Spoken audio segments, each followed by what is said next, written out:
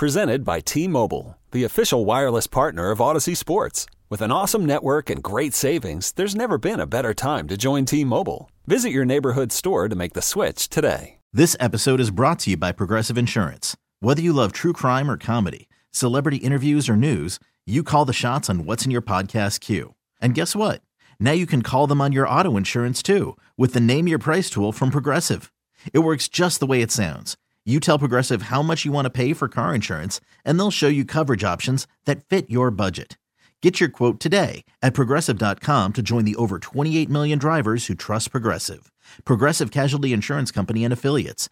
Price and coverage match limited by state law. That's just fun. Wow, Nico Horner continues red hot, and that is gone. He was hitting .833, 5 for 6 coming in. Another rocket. This one leaves the park in left center, and the Cubs on top 2-0. Stay hot, Nico. Nico Suave, my goodness. Stay hot, Nico. Nico Suave, gotta love it. Welcome back to 670 The Score. You've got Hub Arkish, Arthur Arkish on a Sunday afternoon. We are talking all kinds of Chicago sports. We spent the better part of the first 2 hours talking Bears. Now it's time to switch gears. The Cubs are about to be out on the diamond if they're not already, and it is our pleasure to welcome in Maddie Lee with NBC Chicago to break down the local team and see what's going on. Maddie, thanks so much for being with us. Yeah, thanks for having me. Of course, yeah, the pleasure is ours, and I think that Hub and I would have loved to just dive right in with that Nico Horner hype train and talk a little bit about Jake Arrieta officially making his return today to the Cubs, but I think we've got some other stuff we got to get out of the way here first. News breaking recently that Pedro Strop has been asked to leave the team for a COVID protocol violation. An unfortunate setback. What can you tell us about Stropey and where this situation stands, Maddie? Yeah, this is one of the few instances for the Cubs where they've had some unfortunate COVID-19 news. They did such a good job last year of making sure that no players ended up testing positive. Of course, that's not completely under your control, but what you can do is really diligently follow these protocols. And so Strop is away from the team right now because he was in violation of protocols. Seems like, it's just such a little thing can put you in violation of protocols when guys out there are under very strict regulations, because unlike you and me, they're all working so closely together day to day. They've got to have stricter protocols than we do as we're working from home and such, and more distance. So we don't know when he will be back. He obviously has to clear some health and safety measures before he does come back. But we'll see. That's all in the works right now. And it looks like the way that it popped up was he was posted in a social media post with a player from Cleveland. Those guys were dining inside. Not entirely clear how much exposure Strop had, exactly how much time they were inside, all of that. But, something as little as that can, in a pandemic like this, can be serious. And it sounds like that player from Cleveland this isn't his first COVID violation, if I'm understanding correctly. Let me just ask you real quick, Maddie. Sorry, Hub. Are the Cubs confident that they were able to isolate Pedro quickly enough? I don't know all the specifics of how this protocol works, but is there concern that he potentially exposed his teammates, or that's not at the top of the concerns list right now? They have not expressed any concern in that matter. It's kind of all in MLB's hands now, right, in terms of when he comes back, and they have started contact tracing. So that will pop up any concerns that they might have. But so far we have not heard of any concerns in terms of spread. Matt, it's disappointing because Strop is one of my favorites and really hopeful that he can turn this minor league contract into a comeback. and it sounds like it was not some kind of blatant bad behavior so much as a potentially innocent mistake. Different people have different attitudes towards this, but you got to follow the rules. I am curious with this Cubs team. I mean, there is so much of the unknown and so much different now with the Jed regime, if you will. I'm trying to get my arms around the biggest story of spring training, and for some reason I keep getting stuck on the question: is Nico Hoerner still hitting 900? Oh yeah, he has been fantastic. He clearly wants that job, right? And I think if he keeps this up, obviously he doesn't have to hit 900 for the entire spring training, but if he keeps showing that he has made those strides in terms of being able to really flash on the offensive side, we already know he's a great defender. That's a really, really strong case, even as such a young player, that he's making to potentially be an everyday starter. And Maddie, obviously flashes is an interesting word. You know, we've seen Nico. You mentioned he's really young. He was called up for service a few years back, kind of out of necessity, and has provided some excitement in flashes, in spurts. Does it feel different this time? My understanding is that he's been a little bit more, I don't want to say a little bit more committed, but that he just looks outstanding off the hoof, that his body is in the best place it's been in. What do you attribute his early success to, and do you think it appears as their evidence building that maybe it does have staying power?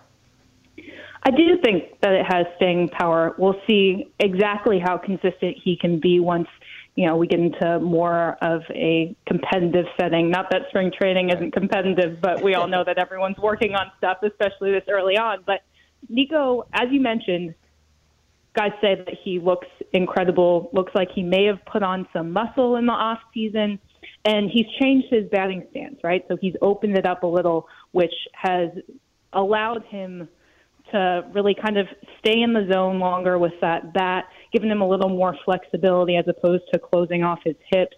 And you've seen him spray balls all over the field, right? I think he pulled that home run, but you've also seen some sharp line drives up the right field side. So definitely some substantial changes that I think could really continue to pay dividends even past spring training. Maddie, the Jake Arrieta story is another fascinating one to me, and I'm curious in your conversations with Jed, with Rossi, with whoever, is there a sense that the injuries were the problem in Philadelphia and that maybe he's not going to be Cy Young Jake Arrieta? I mean, that'd be wonderful if he was, but that's just not likely. But is your sense that their hope is that he can be 90 or 95% of that, or are they bringing back a veteran guy to be an innings eater and hopefully be the third or fourth piece in that rotation?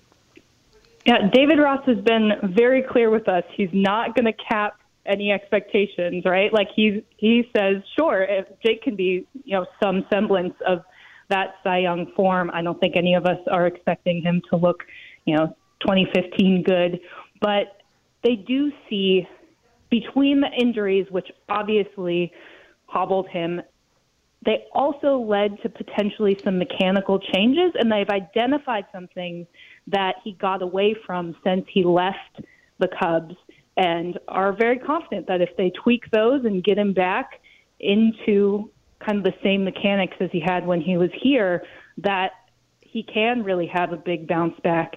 And I know all Cubs fans are really rooting for that. Well, Maddie, I'm the ultimate meatball Cubs fan, and I'll be the first to admit I'm sort of struggling to compartmentalize my previous sentiment for Arrieta and just what are reasonable expectations moving forward. I'm sure I'm not alone on that, but it appears to me from a distance that the way this roster is constructed, that the wild card, if you will, is probably the starting rotation. That's where a lot of the questions are at. And I don't think they really pertain to Arrieta as much as some of these other guys. I mean, I feel like you've got Kyle and you've got Arrieta, and then after that, you've got questions. What are you seeing as far as, I know it's so early, but I guess maybe more so than what you're seeing, just kind of your thoughts on the dynamic of how this rotation is built and maybe what are reasonable expectations for it as a whole? Yeah, I think you're spot on. I would also lump in Zach Davies in that group of guys that we're sure are going to be in the rotation. And then that leaves two spots, right, where you have guys like Alec Mills and, the no-hitter that he threw last year, but he hasn't had that full season of experience. Same with Adbert Alzolay, another guy, really exciting, brings something completely different to the pitching staff than any of these other command control guys, but he's so young. And yet again, it's about how many innings can he reasonably throw this season, after both coming off of a shortened last season, but then also never playing a full MLB season.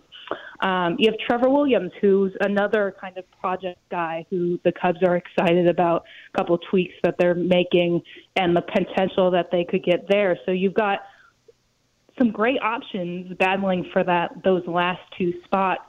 Obviously you're not going to be the same rotation when you trade Yu Darvish, but I do think that they've plugged in some really solid pieces, if not flashy pieces, right? But it'll all be about, can they prove that a rotation full of command control guys can be successful? They do have a really good defense behind them, which will help. And you've got individual guys like Kyle Hendricks, like Zach Davies, who have gone against the grain in this time when we're all so excited about triple digits and such, and have proven that you can have success with a different skill set. So be interesting moving forward. So, Maddie, I hate to do it, but I'm going to have to put you on the spot with the elephant in the room. I think we all know that no fans in the history of professional sports in America are more patient than Chicago Cubs fans, more willing to buy the Cinderella story, more willing to believe everything's going to be good. I've always been stunned that Damn Yankees wasn't about the Chicago Cubs rather than the Washington Senators. But at the end of the day, no matter what happens with what they're trying to do right now, it's not realistic to think that they're going to re-sign Anthony Rizzo, Javi Baez, and Chris Bryant, all of whom are free agents at the end of this season. It's not that they can't. It's just that it's not obviously likely or where they're headed. Mm-hmm. So what is the plan? The plan right now is to talk to all of those guys, right? Jed Hoyer is going to have conversations with all of them. He said spring's a great time for those sorts of extension talks. And other than that, it's hard to say anything really concrete, right? They've been very open about the fact that they can't keep this group together forever, but which pieces will stay, that's not entirely clear. We can all make educated guesses and all say, Javi Baez seems like a great guy to target and really put high on your list. And he's also the one who has said that he wants to have some sort of deadline in mind with those extension talks, just because he doesn't want all of that to bleed into the season. But he didn't give a specific deadline. So we can guess, we can put educated guesses on it, but it's all going to come down to what those talks look like, what those guys' agents end up working out for them, and kind of what they see as potential alternatives on a free agent market. I know Javi Baez and Anthony Rizzo have both been very clear about wanting to remain Cubs and how much they love this city, but that's not a promise, right? There's two sides. There's plenty of negotiations to still be worked out. So that's as much clarity as I can give you for now. We're chatting for a couple more minutes with Maddie Lee of NBC Sports Chicago. And I can't remember, Maddie, if it was you or your colleague in recent days who had a piece on I'm paraphrasing, but essentially that the Cubs have been finding a little bit more change under the couch cushions, and maybe the increasingly optimistic view of fans returning in some percentage to the ballpark this spring can maybe lead to a little bit more change under the couch cushions coming around the trade deadline if the Cubs can kind of do their part and put Jed in position to have to make those decisions.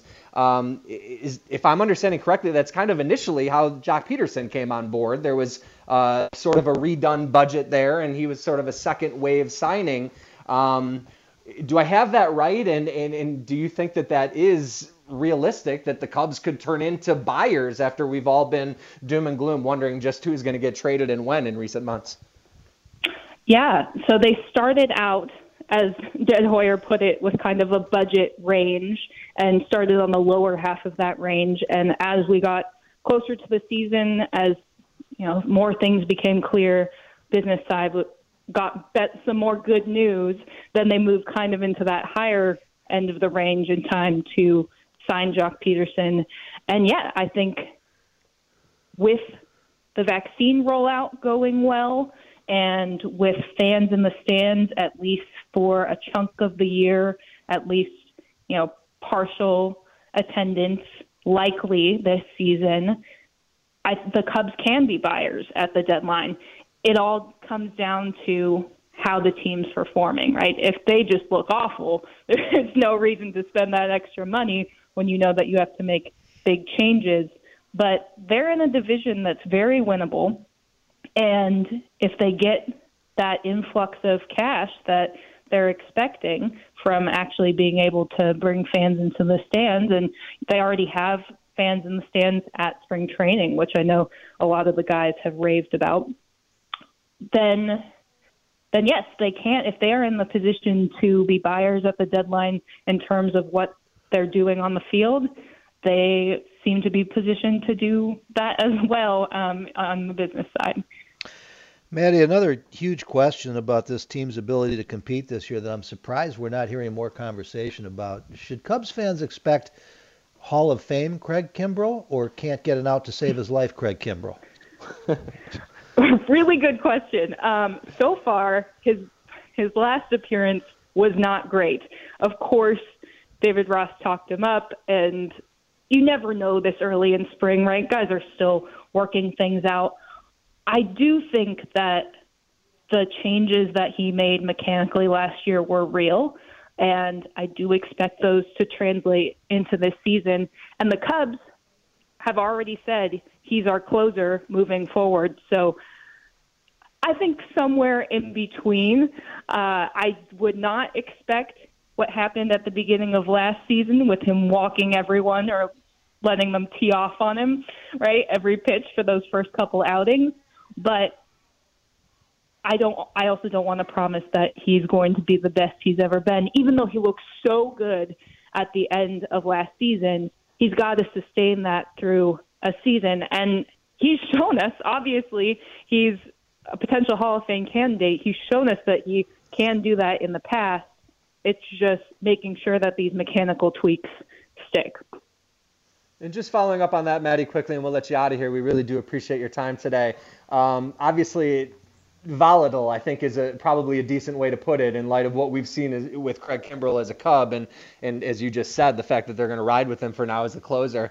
What do you think about the insurance there in the bullpen? There are questions elsewhere. Do you feel comfortable with fallback plans and just the way that the bullpen can come together and frankly just have the arms it needs to be productive and be consistent? Yeah, they have done some work recently, adding a few more bullpen arms. Of course, we know that Rowan Wick is still dealing with an intercostal injury that has gone on longer than I think they expected originally. But they've got a guy like Brandon Workman who can eat up some of those high leverage innings. They brought back Tepera, right? So they've got some veteran guys in there. But the way I look at it is we're kind of in the same position as they were at the beginning of last season, or I guess last spring, where not a lot of big name guys in that bullpen, but enough guys with some experience, and they looked real bad to start the season last year, but by September, they were one of the best bullpens in the National League. So do I expect them to blow everyone away? No, but I think they should be good enough, good enough to supplement this starting rotation. There will be a little more pressure on them because of the stuff that we've talked about with the starters, but I think that they've done enough to plug those holes. All right. Well, it will certainly be interesting. I know that it's that time of the year where everyone is hopeful, everyone is excited, the weather's changing, and baseball is back. So we truly hope that you enjoy getting the season off to a good start on the beat, and we really do appreciate your time again, Maddie. We'll look forward to talking to you again down the road. Yeah, thanks so much. Great chatting with you guys. That is Maddie Lee of NBC Sports Chicago breaking down the Cubs. I'm a newbie who doesn't drive the ship often. I'm guessing we have to get to a break, but I haven't heard from Sean yet, Hub, so maybe we're still okay here. No, I think it's time to take a break, actually. Well, it's got to trust the instinct, I guess. We'll see if I can avoid cutting off the bumper music when we return. Thanks for being with us, guys. We've got lots more Chicago sports talk. We'll get back to the Bears. We got Rick Camp on the Bulls, and we hope to take your phone calls. So we'll be right back with you. Okay, picture this. It's Friday afternoon when a thought hits you. I can waste another weekend doing the same old whatever, or I can conquer it. I can hop into my all-new Hyundai Santa Fe and hit the road. Any road. The steeper, the better. Because my all-new Santa Fe is available with H-Track all-wheel drive, so I can hit the trail without a worry in the world. Heck, with 3 rows and best-in-class rear cargo space, I can pack the whole family in with all our gear. We've got available dual wireless charging for our phones, so we'll never lose touch with civilization, and we won't lose touch with the primordial power of Mother Earth. So which is it? Waste the weekend or do something a little more epic? And conquer it in the all-new Hyundai Santa Fe. Visit HyundaiUSA.com or call 562-314-4603 for more details. Hyundai, there's joy in every journey. Hiring for your small business? If you're not looking for professionals on LinkedIn, you're looking in the wrong place. That's like looking for your car keys in a fish tank. LinkedIn helps you hire professionals you can't find anywhere else, even those who aren't actively searching for a new job but might be open to the perfect role. In a given month, over 70% of LinkedIn users don't even visit other leading job sites. So start looking in the right place. With LinkedIn, you can hire professionals like a professional. Post your free job on linkedin.com/recommend today. This episode is brought to you by Progressive Insurance. Whether you love true crime or comedy, celebrity interviews or news, you call the shots on what's in your podcast queue. And guess what? Now you can call them on your auto insurance too with the Name Your Price tool from Progressive. It works just the way it sounds. You tell Progressive how much you want to pay for car insurance, and they'll show you coverage options that fit your budget. Get your quote today at Progressive.com to join the over 28 million drivers who trust Progressive. Progressive Casualty Insurance Company and Affiliates. Price and coverage match limited by state law.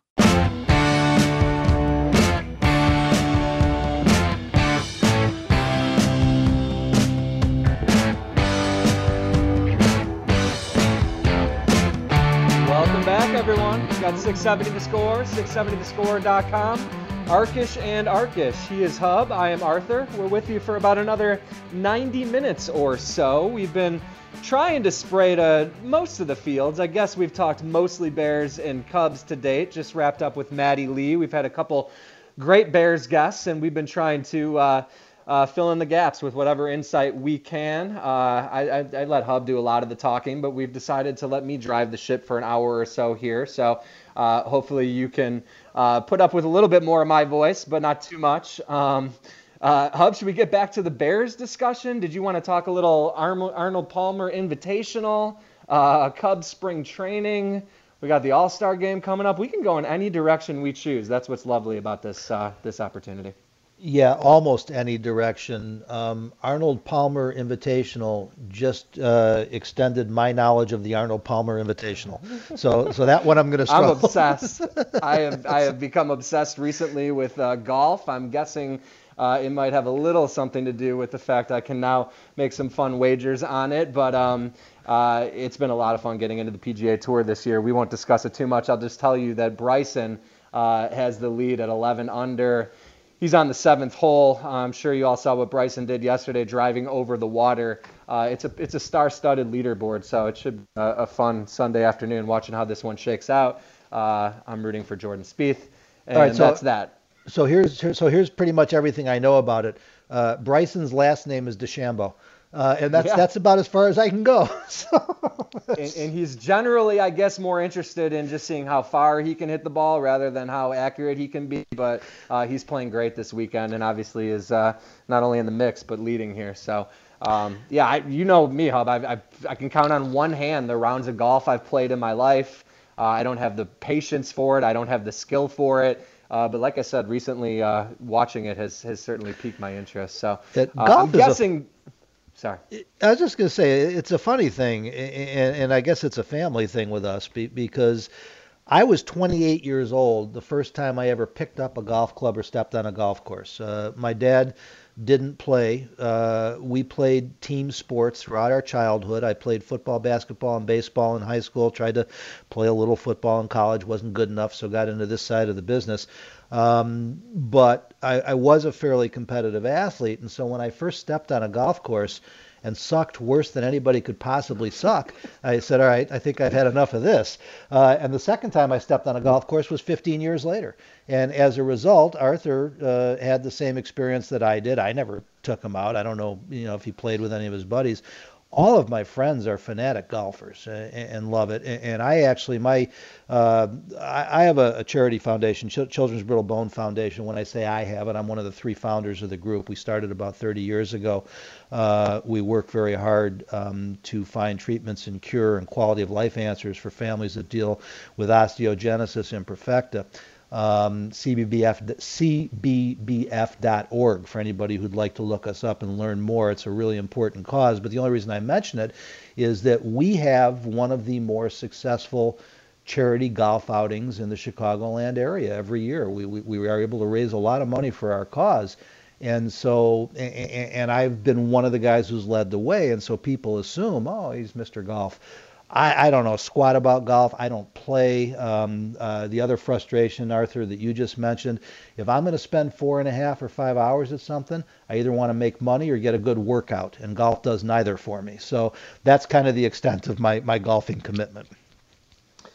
Yeah, it's I have the utmost respect for the guys who are really good at it. I also have a lot of friends who play a lot, and I'm not ruling out the possibility I'll get into it at some point in life, but just not there yet. So anyway, it looks like we do have some callers, and while I'm sure the listeners would like to hear us share our very limited knowledge about golf, let's probably turn the conversation back to the Bears with Mike in Rockford. Hey, Mike, how you doing?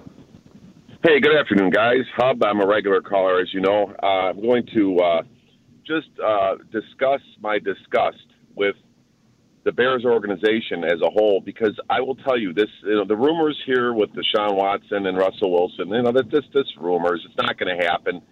And it's a fantasy world if people think that it could possibly happen. But, let's not look past what Jerry Angelo did with the Bears when they went and acquired Jay Cutler. And again, anytime you're not an organization like the Packers or the Steelers or teams that have had great success at building teams through the draft and building their talent from within the organization, okay, and into a system that's already established, they're groomed into the system, rather than finding some guy in free agency or finding a guy through a trade where you have to give up multiple draft picks, and then you're just, Jay Cutler, the reason I go back, I'm not comparing Jay Cutler to these guys, don't think that for a minute, but if you look at what the Bears do because of their inadequacy to draft talent, they are always trying to fix the problem that they have created. And when they got Cutler, they had to give so much up to get him. They had troubles on the offensive line then. They didn't have the right pieces. The guy went, Cutler, I believe Jay Cutler had problems, but I think the Bears single-handedly ruined him. Let me just say this real quick, and I'll let you guys respond. I think they ruined him in the fact that if he would have went to an organization that had more of a surrounding cast around him, he would have flourished. Look at all the offensive coordinators and head coaches the guy went through, okay?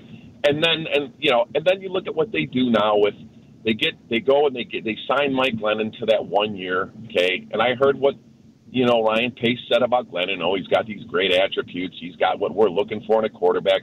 Then they go and they trade up to get Trubisky, and now here we are 4 years later, and we're in this giant mess. And the Bears are going to actually put Ryan Pace back in the position to fix the problem he created. Talk me off the ledge, because this makes no sense.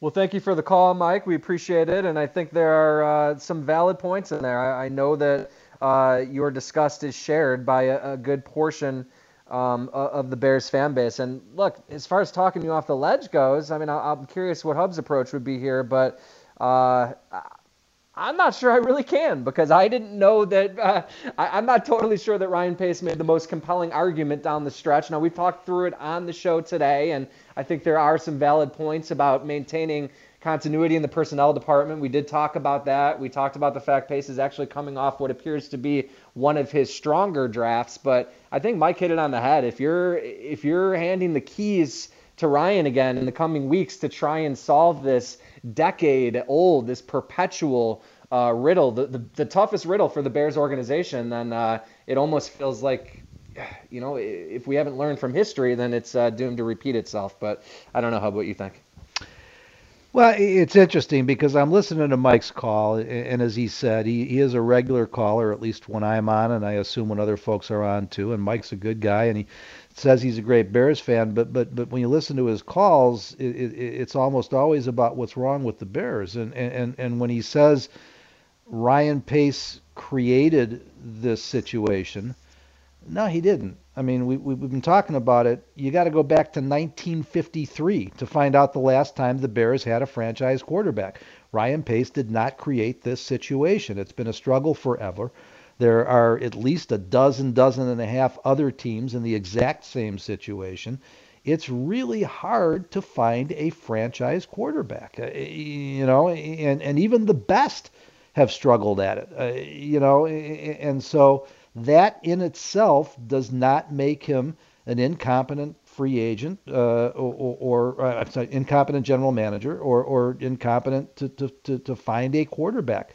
Now, all of that said, to your point, Mike, this is why I keep arguing, stop focusing on it. Stop making this the year where no matter what else happens, you get the franchise quarterback. This is where we started the show. The Bears are not in a position right now to both contend this year and add a franchise quarterback.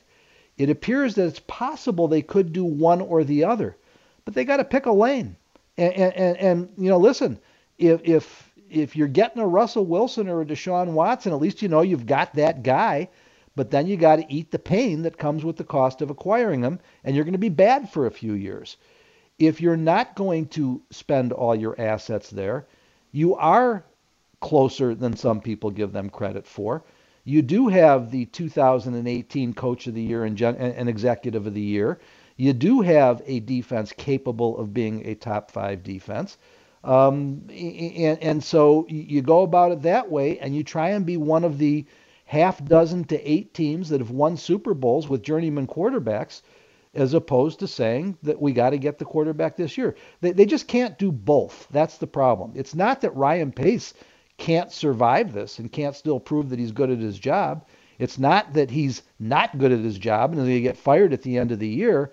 It's that people are asking for miracles here, Arthur. There just aren't enough assets to do both, to get the franchise quarterback and contend in the next couple of years with the rest of the roster that you have. Yeah, so I guess what we have to look at, or what we have to, not what we're deciding, but obviously what Ryan and Matt must decide, and they need to use history as kind of their, their measuring stick here, is how many teams are successful relying on the franchise guy who's the multiplier and covers up the other roster shortcomings versus, like you said, the very limited sample size, probably even more limited, of teams that have been able to achieve their ultimate goal with just a guy at the position, just a bridge guy, just a game manager, if you will, for lack of a better term. So, and I just think it's such a more nuanced conversation here because as we keep getting back to the 6, 7, 8 decades, whatever it's been, 6 decades, I guess, of futility at the position in a fan base that is just absolutely starved for a chance, and that probably feels like it has enough evidence to suggest that the chance, or its best chance, maybe comes with that former scenario that I laid out, where at least if you have the quarterback, you like your odds better than if you have a roster that, again, the defense is in decline. I don't know how that's a debatable point. I'm not sure I agree that it can even still be a top 5 unit, maybe top 5, top 8, top 10. But it's probably better to good or very good at this point than great. So I don't know what the answer is. Again, that's to borrow Pat's term at the top of the show. That's why. Yeah, we're but not Arthur, here's the question, buddy. I mean, listen, we got to have a starting point. And so when you say maybe your odds are better if you have the franchise quarterback, again, I've been trying to ask this question to all of our guests and you all day. Your odds of what are better if you have the franchise quarterback? Your odds of eventually winning a Super Bowl, maximizing or your odds what's of contending left of right this now? roster as it exists. Yeah, no, contending right now. Yeah, I don't see maximizing a 30-year-old Akeem Hicks and a soon-to-be 30 Khalil Mack, a 30-year-old Kyle Fuller, and whatever, the O-line that also at this point is, you figure there's going to be a couple guys who are starting to get a little, well, no, maybe not on the O-line, but the point remains. To maximize what you have at your disposal to build around. All right, but if you spend what it takes to get that franchise quarterback now, dealing with having no high draft picks left, salary cap issues, and having to get rid of other significant contributors, I don't see how anybody thinks that the Bears are going to contend for a Super Bowl in 2021 with Russell Wilson or Deshaun Watson at quarterback. I just don't see it. Yeah, and it makes sense. I mean, I guess the other part I'm having a hard time reconciling is a GM who seemingly is going to be acting out of a bit of desperation here. And then we had some sound a few segments ago coming in about Ryan, presumably Tuesday, talking about how you always have to have that future vision too and be looking ahead. And I just have a hard time reconciling why he's worried about the franchise's future if there's a chance that this is the defense he built. This is potentially his last shot. Why is he worried about the other assets? It doesn't serve him best. Well, but we got to be fair to these guys. He's worried about it because he's not planning on getting fired. And if he was planning on getting fired, then I'd be furious that he wasn't already fired.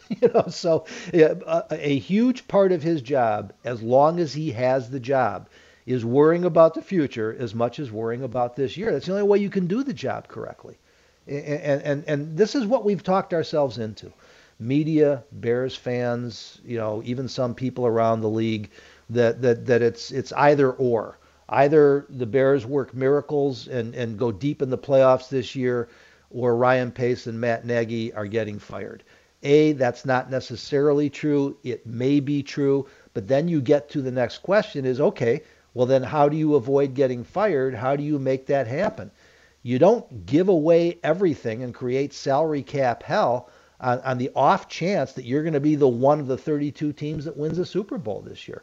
So I just don't agree with this premise that Ryan Pace and Matt Nagy are going to do their jobs differently this year than they would in any other year because it's perceived that there's more pressure on them. All right, I'll tell you what, Hub. Let's bring Bill from Elk Grove into the conversation and see what he thinks either about this premise or he may want to go in a different direction altogether. Hey, Bill, thanks for joining the program. What can we do for you? Hi, gentlemen. Just watching the Blackhawks beat up on Tampa Bay a little bit, but I do have a question, Hub, about a quarterback that I've been keeping an eye on, mainly on YouTube, and I did see him last year, knowing that the asking price for Watson or Russell is just going to be way too much.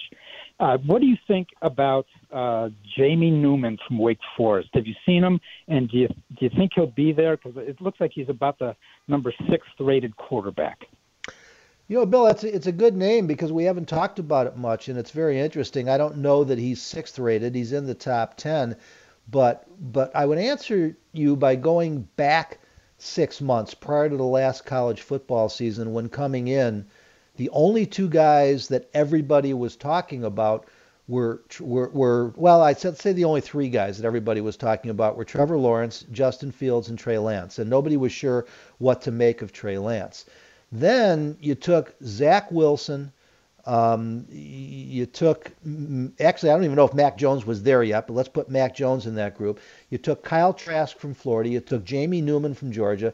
And then you got Kellen Mond. There's a couple other guys I'm forgetting. And they were all kind of in a pot.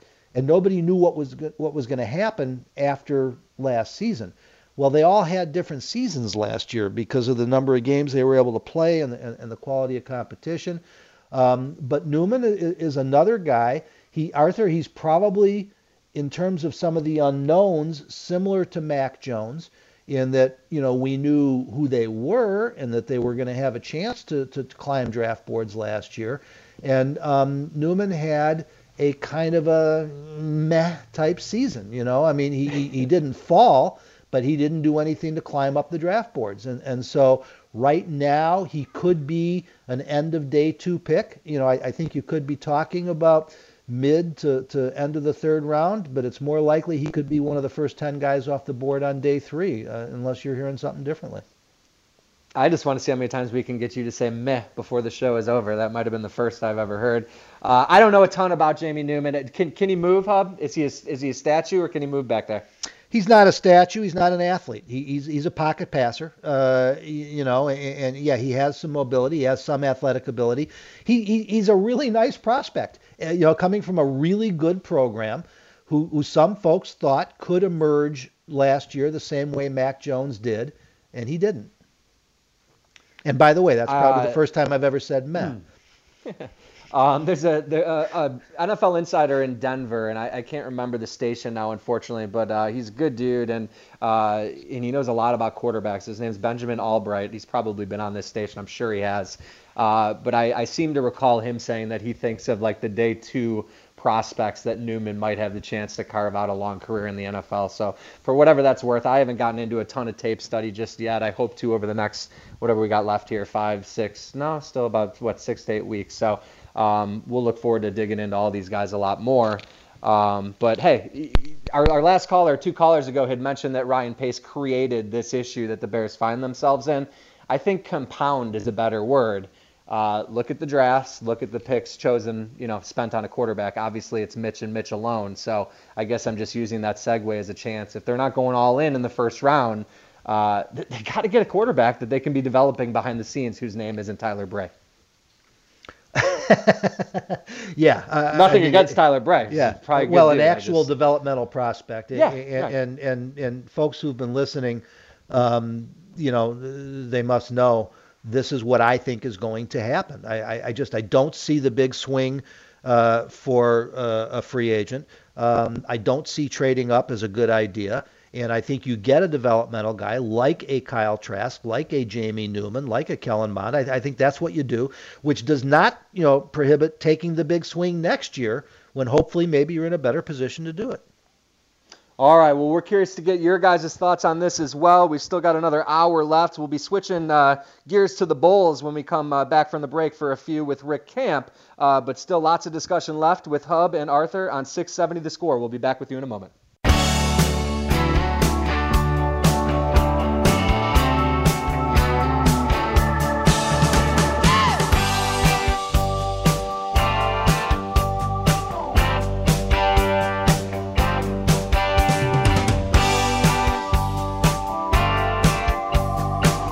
Welcome back to 670 The Score and 670thescore.com. We're so thrilled that you have decided to spend a few hours of your Sunday with us breaking down Chicago sports. We've had a ton of Bears discussion, also talk some Cubs, and going to talk a little Bulls here in a few minutes as well. Anything else that's on your guys' mind too, it's your show. When I said we, I meant I'm Arthur Arkish, he is Hub Arkish, and it is our pleasure to be with you. And it is our pleasure now to be joined on the phone line by Joey from DeKalb. Hey, Arthur and Hub. Just wanted to reach out to see what your guys' thoughts were on Devin Hester this year being his first year eligible as a first ballot Hall of Famer. Thanks. All right. Thank you, Joey. That is exciting, man. It's like time just flies. I thought that was only with my kids, but here we are, and I can't believe Devin Hester is already eligible for the Hall of Fame. You are, though, in fact, correct, and I'll throw it to Hub first. I'll just say there's no doubt in my mind that he is a for sure lock for the Hall of Fame. I think that there might be a little bit of a traffic jam, obviously not at his position because he's going to be a trailblazer when he does eventually get in for special teams and for returners, but I just think the overall robust number of candidates and really worthy candidates, Hub, may push Devin out of the first year of eligibility. I'm not sure, though. I'd have to study that a little bit more. Yeah, Arthur, I've got to go a step further. I think he will be in the Hall of Fame. I think he should be in the Hall of Fame. He's not a lock for the reasons that you just mentioned. There are no special teamers in the Hall of Fame. There are only, I believe, 3 place kickers. Ray Guy got in, so there's a punter. But there's never been a guy elected as a coverage guy. There's never been a guy elected as a returner. I think Devin Hester has to be in the Hall of Fame because it's like Tom Brady. He is the GOAT of special teamers. I mean, he is clearly the best return guy in the history of the game. And I think that if the Hall of Fame, that's what it's for, you have to recognize him. Right. But the fact that that position doesn't exist in the Hall of Fame right now is going to create conversation and debate amongst the voters, and so first ballot, no, I'd be shocked if he was a first ballot Hall of Famer. Making it in over the next 3, 4, 5 years, I think he will, but I wish I could say it was a lock. I'm just not sure it is. Look how long it took Ray Guy to get in. I mean, if you think about it, it's really, really hard if you're not a 60-minute guy at one of those 22 positions. It's a great point. I think lock is a little bit strong of a word, just because it is going to be, again, such a trailblazing thing. If and when it does happen, I think one of the things that you have to ask yourself if you're on the committee is how has this player changed his position? And with Devin Hester, he's changed the game. I mean, the kickoff will never be the same again, and we can attribute a lot of that to Devin Hester. Obviously, there have been rule changes as well, but just teams' refusal even prior to that to take a chance on one kick, changing the game the way Devin used to do so frequently. So I think that has to be a part of the discussion as well.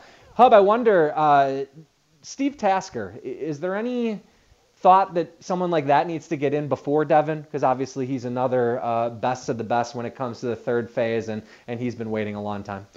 Yeah, Steve is a guy that I've known for a long time. We've done sideline work together. And I think absolutely belongs in the Hall of Fame. I mean, when the measuring stick that I've always heard is that if you were the best at your position for a decade or over the course of a decade, that is maybe the number one Hall of Fame credential. Steve Tasker created the gunner, the coverage guy position and notoriety amongst special teamers, and was absolutely the best throughout the 90s on a team that went to 4 straight Super Bowls, and had an impact on the game. I think the problem with it is that you're talking about so few plays per game. I mean, if there's, let's say there's 3 or 4 kickoffs and maybe 5 punts, so you're talking about less than 10 plays a game. That's number one. Number two, as great as Tasker was, and he's the best I've ever seen, it doesn't have the same impact on the game being a coverage guy as a returner does. And that's why there's no doubt in my mind that Hester has to be in the Hall of Fame. I mean, Devin Hester won games by himself for the Chicago Bears. And I don't know that a coverage guy can really do that. It's funny because you just reminded me when we were visiting with Pat Finley, talking about Bears free agents and Cordero Patterson. I'd make the argument that Patterson has been one of their MVPs the last 2 seasons. And I think it's going to be a huge loss if they can't bring him back. And it's going to be interesting to see what happens there, So I just think that returners have a much better impact, much bigger impact, not better, on the game than coverage guys do. And as hard as it is for that returner to get in, I don't know if a gunner or a coverage guy is going to make it in my lifetime anyway. Do you think there's any cross-sport carryover, Hub, the way closers, the perception of closers in Cooperstown has, I think very slowly, of course, but seems to be coming around now? I just think about it because you mentioned, the number of snaps a football player, a specialist plays, and, you kind of compare that to a closer just coming in and needing to get 3 outs. Do you think that might ever weigh into the conversation at all? I think there is some carryover. It's different because it's such a different game, and a closer does win games, 30, 40 a year, as opposed to it's hard to, and that's out of 162 as opposed to 16, obviously. But it's hard to say that a return guy wins 2-3 games a year. Right. But where I think the real crossover is, you may not have been going here, but it is interesting. Some of the great relievers in history are the setup men. That last step to get to the closer. and you'll never see one of them because people just don't recognize that, but it is an art in Major League Baseball these days. And these are guys who toil in obscurity and yet are critical to the success of winning baseball teams. Just to piggyback off what you said, it's the meatball fan in me coming out again, but wouldn't it be cool to see Cordero not only stick around on this next contract, but find a way to just be to finish his career with the Bears? I believe still, I'll have to double check on this, but I think it still goes Sayers, Hester, Patterson all time on the kick return average. I'll have to check on that, but that would just seem to be a kind of an extra little cool feather in the cap for the Bears tradition, I think. I know we got a break. I'm pretty sure CP is ahead of Hester. I think Cordero Patterson trails only Gale Sayers for career kickoff return average. He doesn't have the touchdowns that Devin has, but I think CP might be behind Sayers. All right, well, let's go ahead and take that break on 670 The Score. We'll be back in just a few minutes with Rick Camp to talk Bulls and the NBA All-Star Game. Thanks for being with us. We'll be back in a few. Okay, picture this. It's Friday afternoon when a thought hits you. I can waste another weekend doing the same old whatever, or I can conquer it. I can hop into my all-new Hyundai Santa Fe and hit the road. Any road. The steeper, the better. Because my all-new Santa Fe is available with H-Track all-wheel drive, so I can hit the trail without a worry in the world. Heck, with 3 rows and best-in-class rear cargo space, I can pack the whole family in with all our gear. We've got available dual wireless charging for our phones, so we'll never lose touch with civilization, and we won't lose touch with the primordial power of Mother Earth. So which is it? Waste the weekend or do something a little more epic? And conquer it in the all-new Hyundai Santa Fe. Visit HyundaiUSA.com or call 562-314-4603 for more details. Hyundai, there's joy in every journey. This episode is brought to you by Progressive Insurance. Whether you love true crime or comedy, celebrity interviews or news, you call the shots on what's in your podcast queue. And guess what? Now you can call them on your auto insurance too with the Name Your Price tool from Progressive. It works just the way it sounds. You tell Progressive how much you want to pay for car insurance, and they'll show you coverage options that fit your budget. Get your quote today at Progressive.com to join the over 28 million drivers who trust Progressive. Progressive Casualty Insurance Company and Affiliates. Price and coverage match limited by state law.